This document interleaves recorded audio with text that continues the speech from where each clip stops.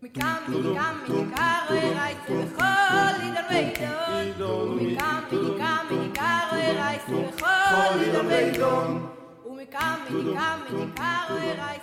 there, welcome to the Crown Heights Insider Podcast. My name is Shalom Ben-Eminov. I am your host. Thank you so much for joining us this evening. Tonight on the podcast, we are featuring an interview with Benjy Stock of Simchas Shabbos V'Yom Tov. Rabbi Stock has spent years and years helping feed the needy in our community, helping provide for various other needs as well. In this interview, we go deep into that story, what CSSY does, what opportunities there are for the future, some of the challenges the organization has. And tonight is Tisha B'Av. Well, I'm recording this before Tisha B'Av, but when this episode is released, it will be Tisha B'Av. And we know that the cause of the destruction of the Beis HaMikdash was Sinas Chinam, and the Rebbe told us over and over and over again that what will bring Mashiach and bring us the third Beis HaMikdash is Avos Yisrael, it's Avos Chinam. And I can't think of an organization and a person, frankly, that embodies Avos Yisrael more than Rabbi Stock and CSSY. So it feels thematically appropriate to share this interview tonight, and I hope you enjoy it as much as I enjoyed having the conversation. Thank you again to our listeners and subscribers, and a reminder that you can find us on any podcast platform. And I encourage you to subscribe on the podcast platform of your choice, to like and to share, and to tell your friends about it, because, well, like I mentioned over and over again, that is how this podcast will grow, and that is how we'll be able to have the impact that we set out to make. Again, as well, if you have any questions or comments, you can send it to podcast@crownheights.info, and we will respond. And Mirta Shem, if you have any questions that you'd like answered, we will try to get our guests to respond to those questions on the wrap-up episode of Season 1. So with all that out of the way, and without much further ado, Rabbi Benjy Stock. Tonight we are very glad to be able to welcome to the studio, to the Crown Heights Insider Studio, Rabbi Benjy Stock. Rabbi Benjy Stock is the director of CSSY, or Simchas Shabbos V'Yom Tov, a community that helps, as the name implies, helps people in our community make Shabbos, make Yom Tov, people who don't have what they need. They collect money and help them do that. So, Rabbi Stock, thank you for coming in. Welcome. I just want to make one little correction. It started out as Simchas Shabbos V'Yom Tov. Now it's Simchas Shabbos V'Yom Tov, and helping people with crises all the time, every day of the year. I didn't know that. That's amazing. So let's jump right in. What are some other crises that you help out with? Medical situations, God forbid a funeral situation when people don't have money, which is a very, very big expense in our community, much more than other communities, Chassidic communities for sure. And electric bill, someone is sick, someone needs help, therapy, God forbid someone needs to be sent away for rehab, all that kind of stuff. And that's a separate situation that we collect money for when that arrives, that situation. What general area does the organization serve? Is it just Crown Heights? Only Crown Heights. Unless certain emergencies, we help some shluchim, or if there's a real crisis, we'll help them too. How does the organization decide who to help, how much to help? What's the best way to help them? What's the approach? There's different kinds of people what need help. There are people what get help from us. They don't even know they get help from us. We could go into the stores where we find out where they buy, and we just pay their bills if they have big bills, or we put on a credit. And that's one kind of person that they don't even know they're getting help. Or we could put money in people's doors, cash, have someone deliver it to them, and tell them, for example, we had somebody we went into 770, asked a bacha to deliver this to someone's house. They delivered cash. They told them someone outside without a bed, gave them to them if they could please drop it off here. Who is it? No idea. Some guy asked me to do him a favor, so I did it. And they don't have no idea. That's a different way. Then there are people who call and ask. Basically, anybody who asks will receive. There is a process that you have to fill out an application. That's for my accountant insisted that if case anybody ever comes to ask what's going on in the organization from since it's a tax deductible organization, why are you giving out people money? They never heard of such a thing in the Goyish world. Someone calls for money and you send them a $500 check, or you send them vouchers for $150 a week. By the regular world, that's not heard of without doing paperwork and bringing your tax return. So my accountant did insist that we make an application. That's why we do have an application process. You have to understand, a lot of the families I know in the community, I call on that application. That happens to be references, which I do call. And I also ask for a rabbi, so I know where they daven. So I find out, it has also who recommended you. So I call them. Even there are people that I see who recommended them, and I know that it's legit, and I help them. But basically, for Pesach, I think besides 2 people who send in their application, for some reason, Mamish Erev Pesach, every single person, close to 470 people, received either cash grant, vouchers, or money paid in the store for them. Wow. So how many people would you say the organization helps a year?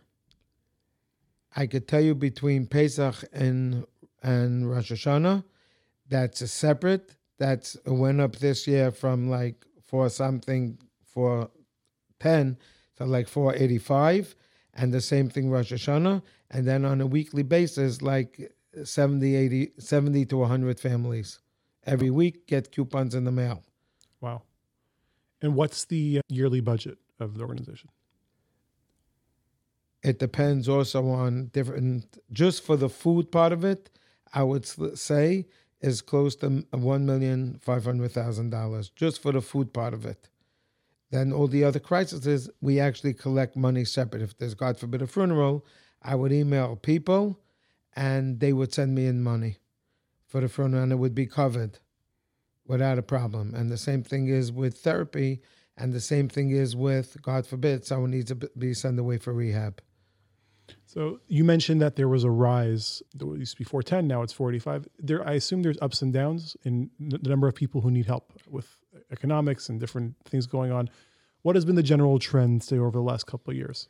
The last couple of years, when I was younger, when this started, in Tavshin Lamed Ches, I'm not sure the English year, the reason we started was because the Rebbe spoke about it on Rosh Hashanah, Tavshin Lamed Ches, and me and my father were driving home from the Farbrengen. My father asked me what the Rebbe said, and actually it was on Crown in Brooklyn. I told him, and that Shabbos Tshuva was, I think, I don't remember which day of the week it was, we started with 5-6 food packages.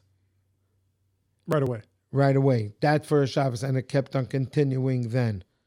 It kept on continuing. And that's what we did. And now you're talking about much more, and you're talking about a budget close to $10,000 a week to when I remember when I was younger, it was $600-700 a week. We also used to give out food. Like meaning you'd collect boxes of food and deliver it to houses. But in this community, it was a little harder because we were being people rice. We only eat brown rice. And I was getting returns. The Bachrim who would help me, my friends, would carry up an apartment building 4 flights of steps. And the lady would tell me, excuse me 1 minute, we don't use this chicken, we use that chicken. We don't use this kind of, we only use this kind of rice and that kind of stuff. So we stopped with that, and more dignified, we give out coupons. And with those coupons, you could go to the store and buy what you want. And interesting enough, I'll tell you an interesting thing. I was once walking up Kingston Avenue, and I saw a family that I help for many years. And they stopped in the bakery with their 2 kids, and they were buying breakfast in the bakery. And they were buying, then we walked home again and afterwards, a couple hours later, and I saw them again in the bakery. So there's 2 ways how to look at it. You can look at it, what they're doing, they're spending money on outside food when they need money for food. I don't look at people that way. I look at people on the whole history. It's a very broken family. They don't have too much. And so the kids want to have a hot breakfast or, a cheese croissant. I don't know all the things they make here in the bakery. I don't eat there in the bakery. And I look at it, maybe the kids deserve it. It's all how you look at things. Even poor people deserve a luxury every once in a while. Exactly. Like people said, what happens if people going to take home food? Maybe the mother is sick. Maybe she's in bed.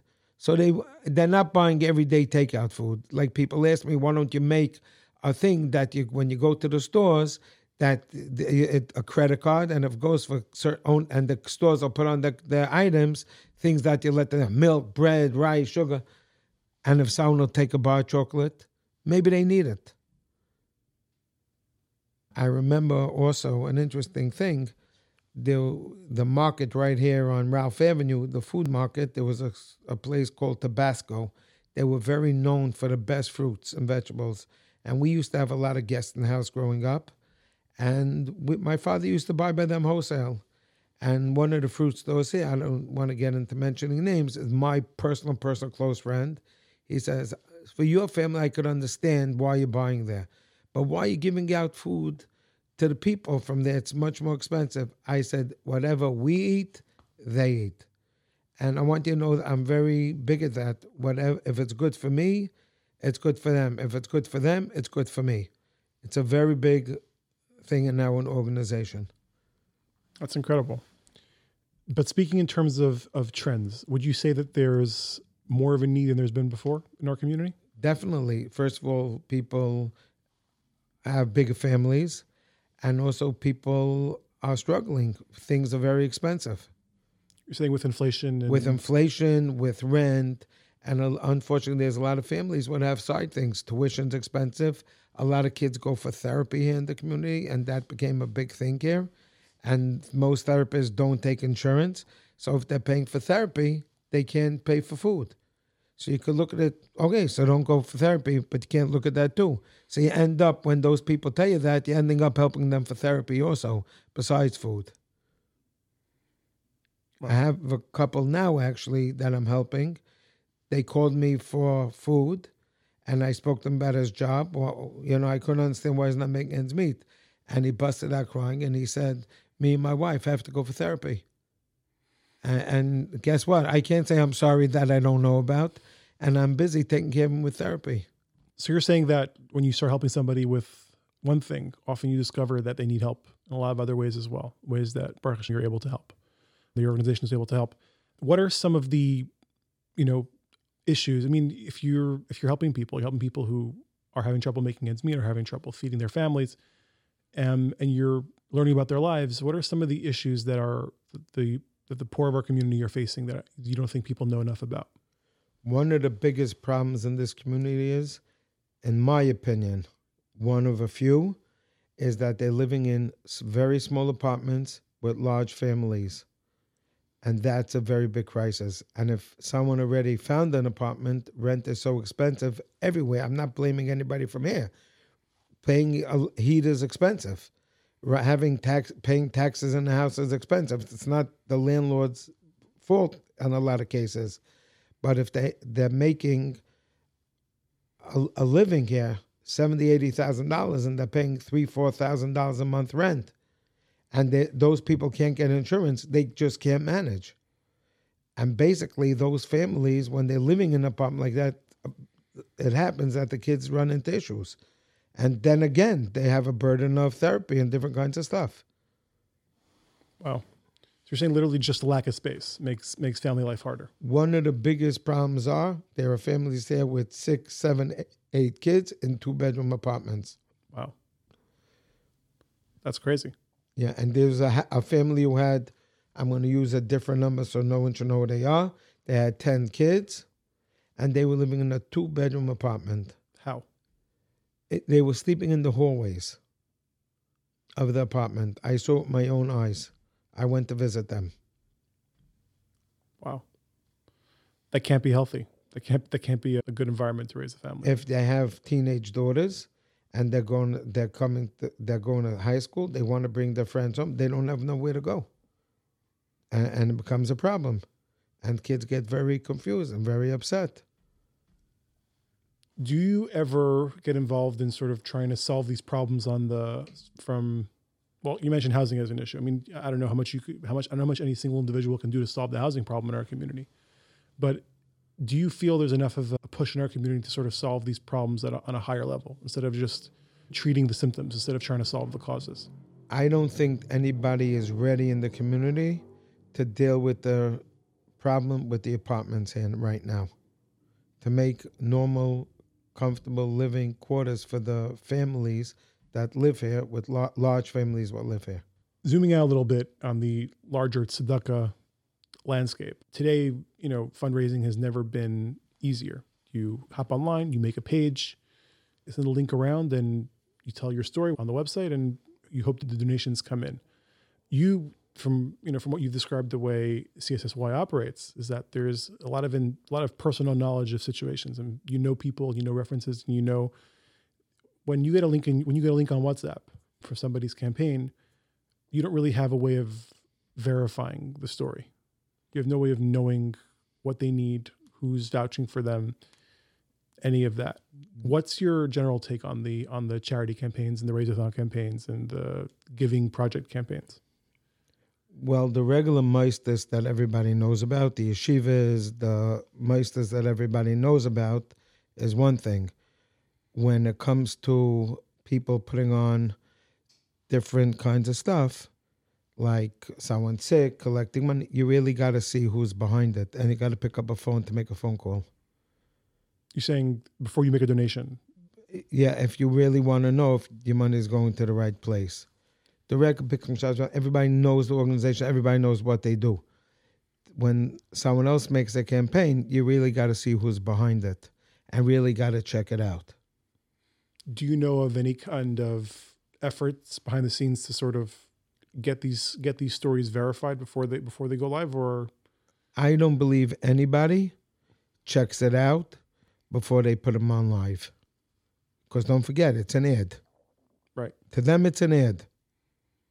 There are some times that I would call up people, different websites, and actually tell them that I know what's going on. Something doesn't make sense. There are some communities that have a sort of a verification system where in order to collect money in a shul, you have to have a letter by the Beis Din. That's just one example. I mean, the same model could be applied online, same deal. Like, Rav has to give an askama before it's a very good idea. Do you think it could happen in Crown Heights? Someone has to bring it up to Rabbanim and see if they're ready to do it. They might not have the time to go through everybody because every day there's a different situation. So let's backtrack a little bit and start from the beginning of the story. You started telling a little bit of the beginnings of CSSY. You had a conversation with your father, inspired by something there said in a sikha, and you decided right then and there to go 6 packages that first week. Right. So how did you get involved in this work? My father was a very big activist in the community. We also was connected to a gemach in the community called Ken Yisrael Ayaleib. And we knew people that took loans and the checks bounced and they couldn't pay. So that's how we started it. That's why we got involved with it. We knew whose checks bounced, so we figured out they didn't have money. So they were the first 5-6 people who we helped. Wow. And this has just been ever since a lifelong thing for you? Since Rosh Hashanah Tavshin Lamed Ches. Wow. That's a long time. Yeah. How big is the organization now? Who else is involved? Like, who else runs it? Who else is the fundraising? You mentioned an accountant. So I know there's at least one other person involved. We have an accountant, and my children basically help me. Wow. We had a secretary, bookkeeper for a while. Now my son actually does that with me, and my children all help me. I have a son-in-law who's involved in graphics and all that kind of stuff, and he does all that stuff for me, one of my son-in-laws. And my daughter has a husband who is a very good writer, a shliach, and this gets done in the middle of the night, all hours of the night. I wake up in the morning and check my phone, and I got this WhatsApp, this email, this is what's going out. Wow. It's a family affair. It's run out of my father's house till today. There's no overhead. That's incredible. What's fundraising like?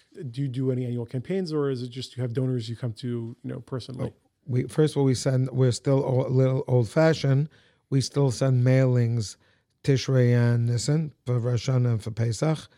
Today, there's WhatsApp, there's emails, and there's a website. And we put ads on to all the websites. CrownHeights.info and to the Crown and COL, and we advertise, and people know there's a word of mouth. And we have a problem. I always wanted, maybe I could advertise the people, but I can't even advertise my people. A lot of my people, they should know the story. People wouldn't believe the stories, what I go through. Are there any stories you want to share? Any stories you're able to share? If you obviously anonymized. Meaning just to give people a sense of the kind of need that's out there in our communities. We once had somebody who we helped, and she got a Yerusha, and she tallied up all the help we gave her, and she gave us back the money after she got the Yerusha. Wow. We didn't want to take it, but we didn't have too much of a choice. And someone who we know very well, and they gave us practically a lot back. That's incredible. Yeah, it's very touchy. And then, I went into people, houses, and I couldn't even believe how they live. You didn't see floors in the house. It was such a mess and a wreck. It looked like a bomb went through it. In one house, someone subleased their apartment about 27 years ago. He has already a lease with the landlord that he lives there over 20, but he's still so scared to ask the landlord because he subleased that he doesn't even have kitchen cabinets on milk boxes. His sink is on a milk box. So I had to contact the landlord. It's actually not a Lubavitcher landlord, and speak to him. He said the guy never lets me in the house to come into the house, and I had to go there. I came with people to clean the house. It's very hard to see. People don't know their neighbors. Wow. How do I know? Because I had a neighbor who lived a few doors down from me. OL had a certain project where your neighbors have to come to the meeting, a relative has to come to the meeting, your friend has to come to the meeting, and your therapist has to come to the meeting, and your clinician, I think it's called, that's for you and your wife. So that was 10 people by the meeting and the school. And everybody went through everything. And I said, I'm going to straighten out the house. It's a few doors away from mine. I walked into the house. I couldn't walk in the front door. That's how the house was messed up. The guy's handy, so he knocked down walls. His bathroom was with a shower curtain around it. Those are the things that I lived through. So you mentioned an interesting point because, today, unfortunately, we don't really know our neighbors. I'm sure if that was your situation, how much more so for a lot of people today, you come and go, you don't really establish deep roots in a place. People are here for a couple of years and they leave. Apartment buildings are not very hospitable places. People don't know each other. People don't know what's going on in their community. How do you know if somebody needs help? If somebody next to you needs help, a family member, a friend, a neighbor. What are some of the things you think people can look out for? And to obviously not in a prying or invasive way, for them to gently find out if there's something they can do to be helping. On a good note, and this will answer your question too, I do have people call me up and they say they could see that the kids they get something to eat. They come into their house and they grab nash and they grab food and they're hungry. They're hungry. You say their child's friend comes into the house and they say hungry, or they see that the kid doesn't have a coat, or the coat is ripped. Let's find out what's going on there. I do get calls about it, but people do have to keep their eyes open, not only for food. Even in this neighborhood, there's a lot of boys and girls live in basements. You have to know, do they have with each other? Are they okay? Are they doing well? Are they sick? There's older people. How are they doing? What's going on? And you have to know. And you have to find out who's someone's friend. Just the other day, I was in shul. I don't know why the man came over to me. He said, you saw so-and-so walking down Kingston Avenue. You saw his face. This guy happens to be knowledgeable in medicine. He says, that got to come off, what he has in his face. I went right after Shabbos, called the guy's daughter. I said, do you know what your father has on his face? She says, no, I didn't notice. I said, someone came over to me to shul, told me what he thinks your father has on his face. I'm calling you up to take care of it. The reason I remember the story was last week. Wow. So you're saying just look out, notice. Notice, and you could see in a grocery store. What you're saying, what people are putting in their shopping cart. And you could see someone's by the counter and the bill is $60 and they're putting back the milk and the bread or something else because they can't afford to pay for it. Do you have any ideas or any thoughts on how we could become more aware of the people in our community? I mean, you mentioned we have singles living in basements. There are tons of young people who don't have necessarily a lot of family here or a lot of friends here. There's Balei Teshuvos who don't have family here. There's older people, like you mentioned. Is there anything we can do to know them and know what they need and how we can help them? Just say hello to people in the street. I say hello to every single person in the street. Even not Jewish people. I walk in the street, say good morning, good afternoon. You get to know people. Why? I say, I'm a little different. Not everybody has my personality. When I see a kid in the street, I ask him, going to yeshiva? Do you like yeshiva? He says, yeah, I didn't. I tease it. When you deal with people, it's a lot different. I saw a woman. I was driving home from shul, walking down Brooklyn Avenue. I'm not saying names, so I know she won't kill me. And I was driving on the side. I knew her from school then. She was married with kids. And I said, I'm following you a block from Crown to Montgomery. I was turning into Montgomery and driving slow on the side. I said, this was before telephone. She wasn't on a phone. She was just walking, exercising maybe. And I said, you walk in the street, you're so serious, you didn't even notice that there was a car on the side of you. I said, you need to go for help, serious help. You don't smile, look at you. And a year later, she came to me and said, I don't know how to thank you. So I go, what do you mean? She says, I went for help. I went for help, my husband went for help, and my whole family is a whole different family. You have to make yourself aware. And when my friends stay, they don't like to walk with me in the street because I stop and talk to this one, and I know a lot of people. But listen, by me it's in the blood. Right. Not everybody could do it. But just saying, do a little more than you're doing right now. Yes. See what's going on. Is there someone in it? You live in an apartment building. Is there an old lady who maybe doesn't know what to eat? Does she check it out? Or even a young couple. See, do you hear screaming? If you hear screaming, make a phone call to a Rav. Find a way davens, call the Rav, ask what's happening there. People in an apartment building hear screaming. I have a recording of someone in an apartment building, a family. I thought there were shots.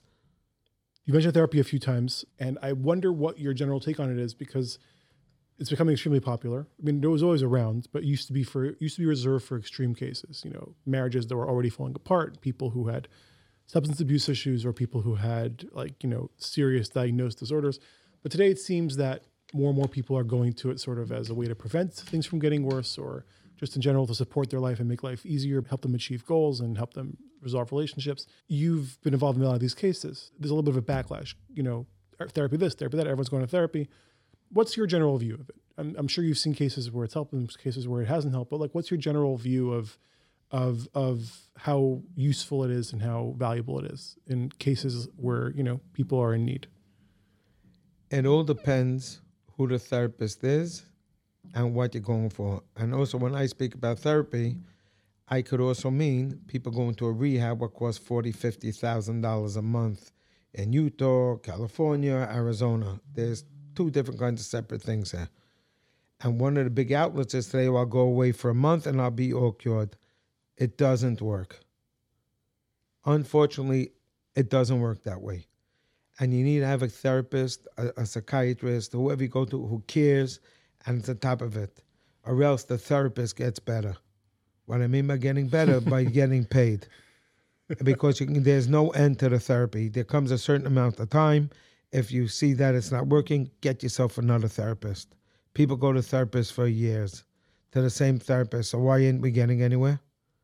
So after a certain while, if you really need therapy, get yourself a therapist who cares, and there's an end game to the therapy, at least with that therapist. I deal with a therapist for many years. She told me now that she tells everybody, X amount of months, I'll work with you. If I can't, I'm out. You'll have to find a different therapist. And the good therapists are hard to get. Are there anywhere near enough good therapists out there? Every day I learn about new therapists, and there's some of them which are unbelievable great. And there's some who might say they're therapists, they're not really therapists, they're coaches, different kinds of situations. I'm talking about a real therapist. Some of them are young and some of them are very, very good. It's good to hear. What are some of the financial stressors in our community that you think maybe you're a little out of hand on a cultural level? You know, people complain about weddings, people complain about seminar, people complain about yeshiva, people complain about luxury cars, people complain about bungalow colony. There's a lot of social pressure to do certain things when you're part of a community. Sometimes they can get out of hand and cause people to spend money they don't have and will never have. Is there anything that you think has caused issues that you've seen? Everything is a problem. So a broad answer. When I was growing up, a l'chaim was a piece of chicken and some rice and a kugel and soda on the table with a challah roll.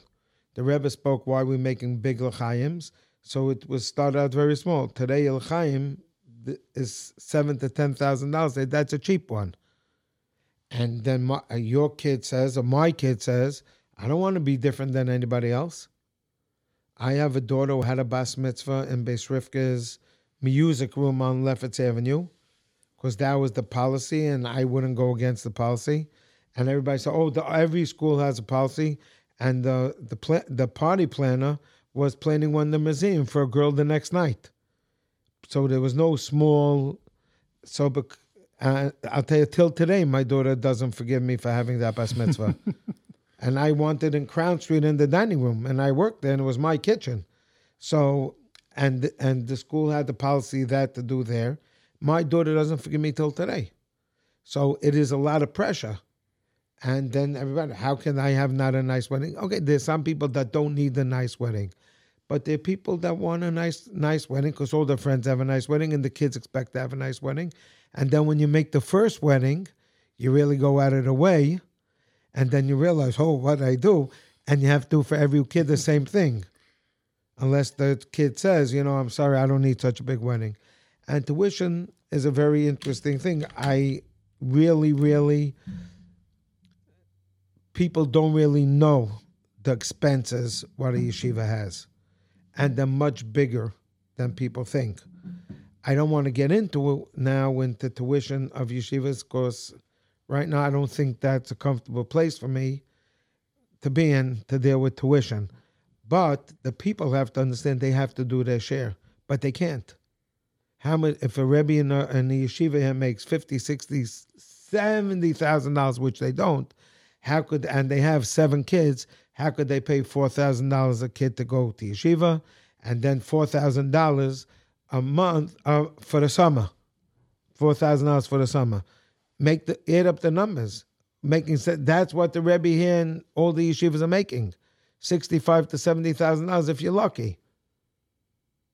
So, and they have 6, 7 kids. What do you want them to do? So it's a catch-22. Exactly what has to happen here. The yeshivas have big bills, and the people who go to yeshivas can't afford it. And the people who could afford it say, why do I have to pay? Because that guy can't afford it. That's the problem. So how does it all this work? How does it add up? Like, people have things they can't afford. They spending money they don't have. How does the math add up in the end? Credit cards. I have now quite a few people, actually, that their friends got together, gave me, I'll use the number actually, which it was, $75,000 of a friend who had credit card bills. And today it's, I think, 23 to 24% interest. They told him to pay all the bills, to pay the bills, and he has to pay me back $1,000 a month, interest-free. His friends collected the money, gave me the money, I gave the money to the guy, and I have quite a few like that. Wow. Because a lot of people have credit. Billing people out of credit card debt. They have a lot of, if you have credit card debt, you can't go further today. Yeah. And people live on credit cards here. And it's also not healthy because eventually it hits too. Wow. That happens to be a big thing now. I think I have 6, 7 people that the friends got together because the families were suffering. And they gave me the money for the credit cards. They actually came to me. I didn't even come to them. They came to me, gave me the money, told me, give it to this man. This guy's going to write you out head checks for $1,000 a month. And he does, and he pays every month. So he gained no interest in however long it takes, but he got back on his feet. Wow. And behind that back, I told him, listen, if you ever have a problem for the month, tell me and we'll pause it a little later. But that they don't know about. Because I don't want to hurt a guy on Pesach. You know, if we're helping him, let me help him. Right. That's amazing. So there are people who see and people care, you know. Crown Heights is a very interesting place. Everybody says in Crown Heights, and Williamsburg, it's great. And they give gemachs, and they help, and they do, and they give. I deal with people in Williamsburg, top people in Williamsburg, who are the top. And they tell me, Crown Heights is such a great place. They help so many people, and they do so many things, and they're so great. It always looks good on the other side. Yes, they have their pluses. Yes, we have our pluses. Yes, we have issues. They have issues. But between me and you, we do plenty. The people in Crown Heights do a lot to help people. When do you know if a person, if a family or an individual, if just giving them money or support isn't helping? How do you decide that something has to be escalated? Something more serious, like a more serious intervention into their lives to sort of help them get on track, whether it's therapy or bringing them to a Rav and like making them change something about the way they're living, whatever it is. How do you make that decision? Two things. The one is you help somebody for a while and you see you're not getting anywhere.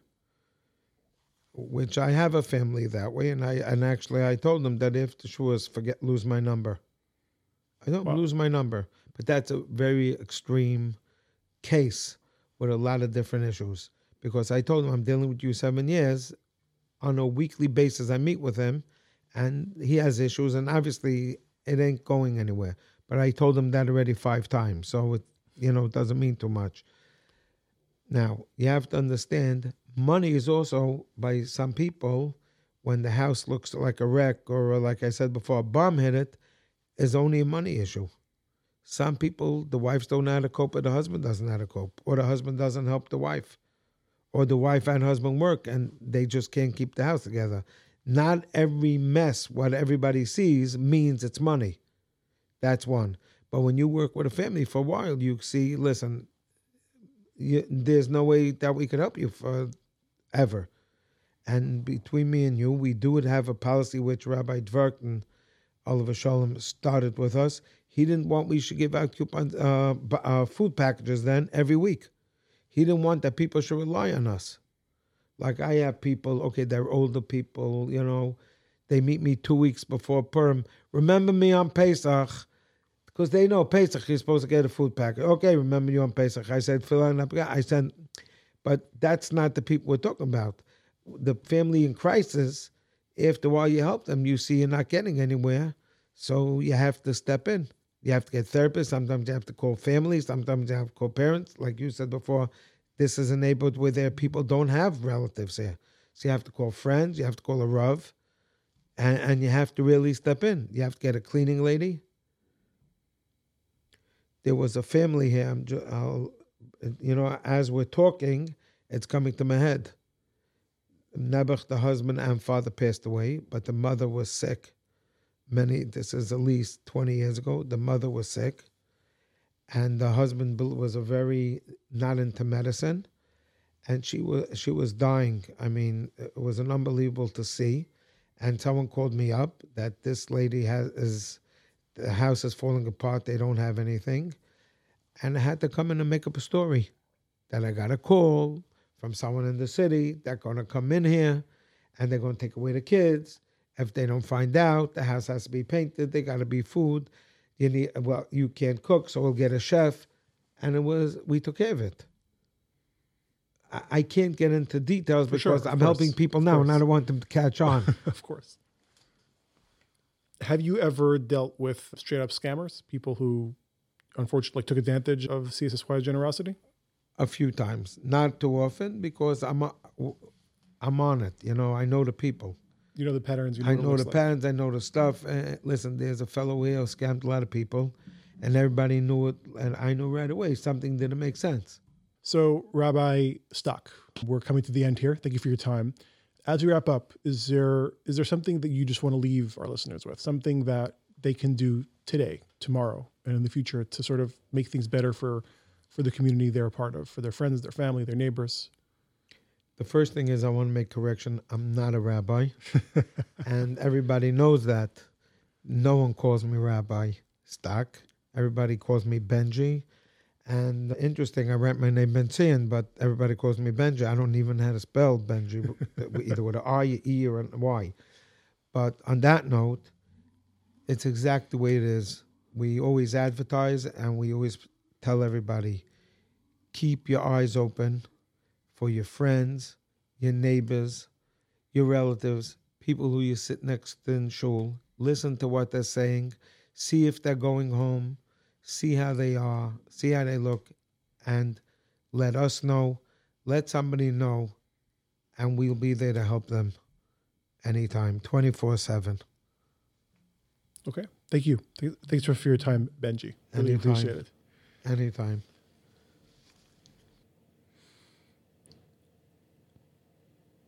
Thank you again to Benjy Stock for coming on the show.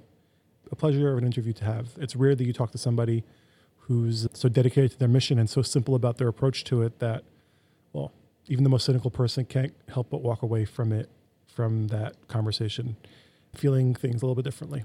So again, just thank you, Rabbi Stock, for coming on. And I hope that this conversation inspired you to give a little bit more and look out a little bit more for your neighbors, for our community.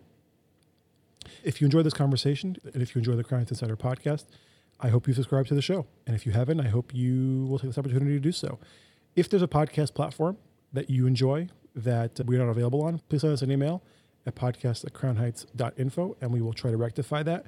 In addition, any other questions, comments, or concerns can be sent to podcast@crownheights.info, where we will attempt to answer those questions and attempt to get your questions answered by the guests at the wrap-up episode of the show. Thank you again for joining us, and looking forward to seeing you again next Wednesday. Hope you have an easy fast.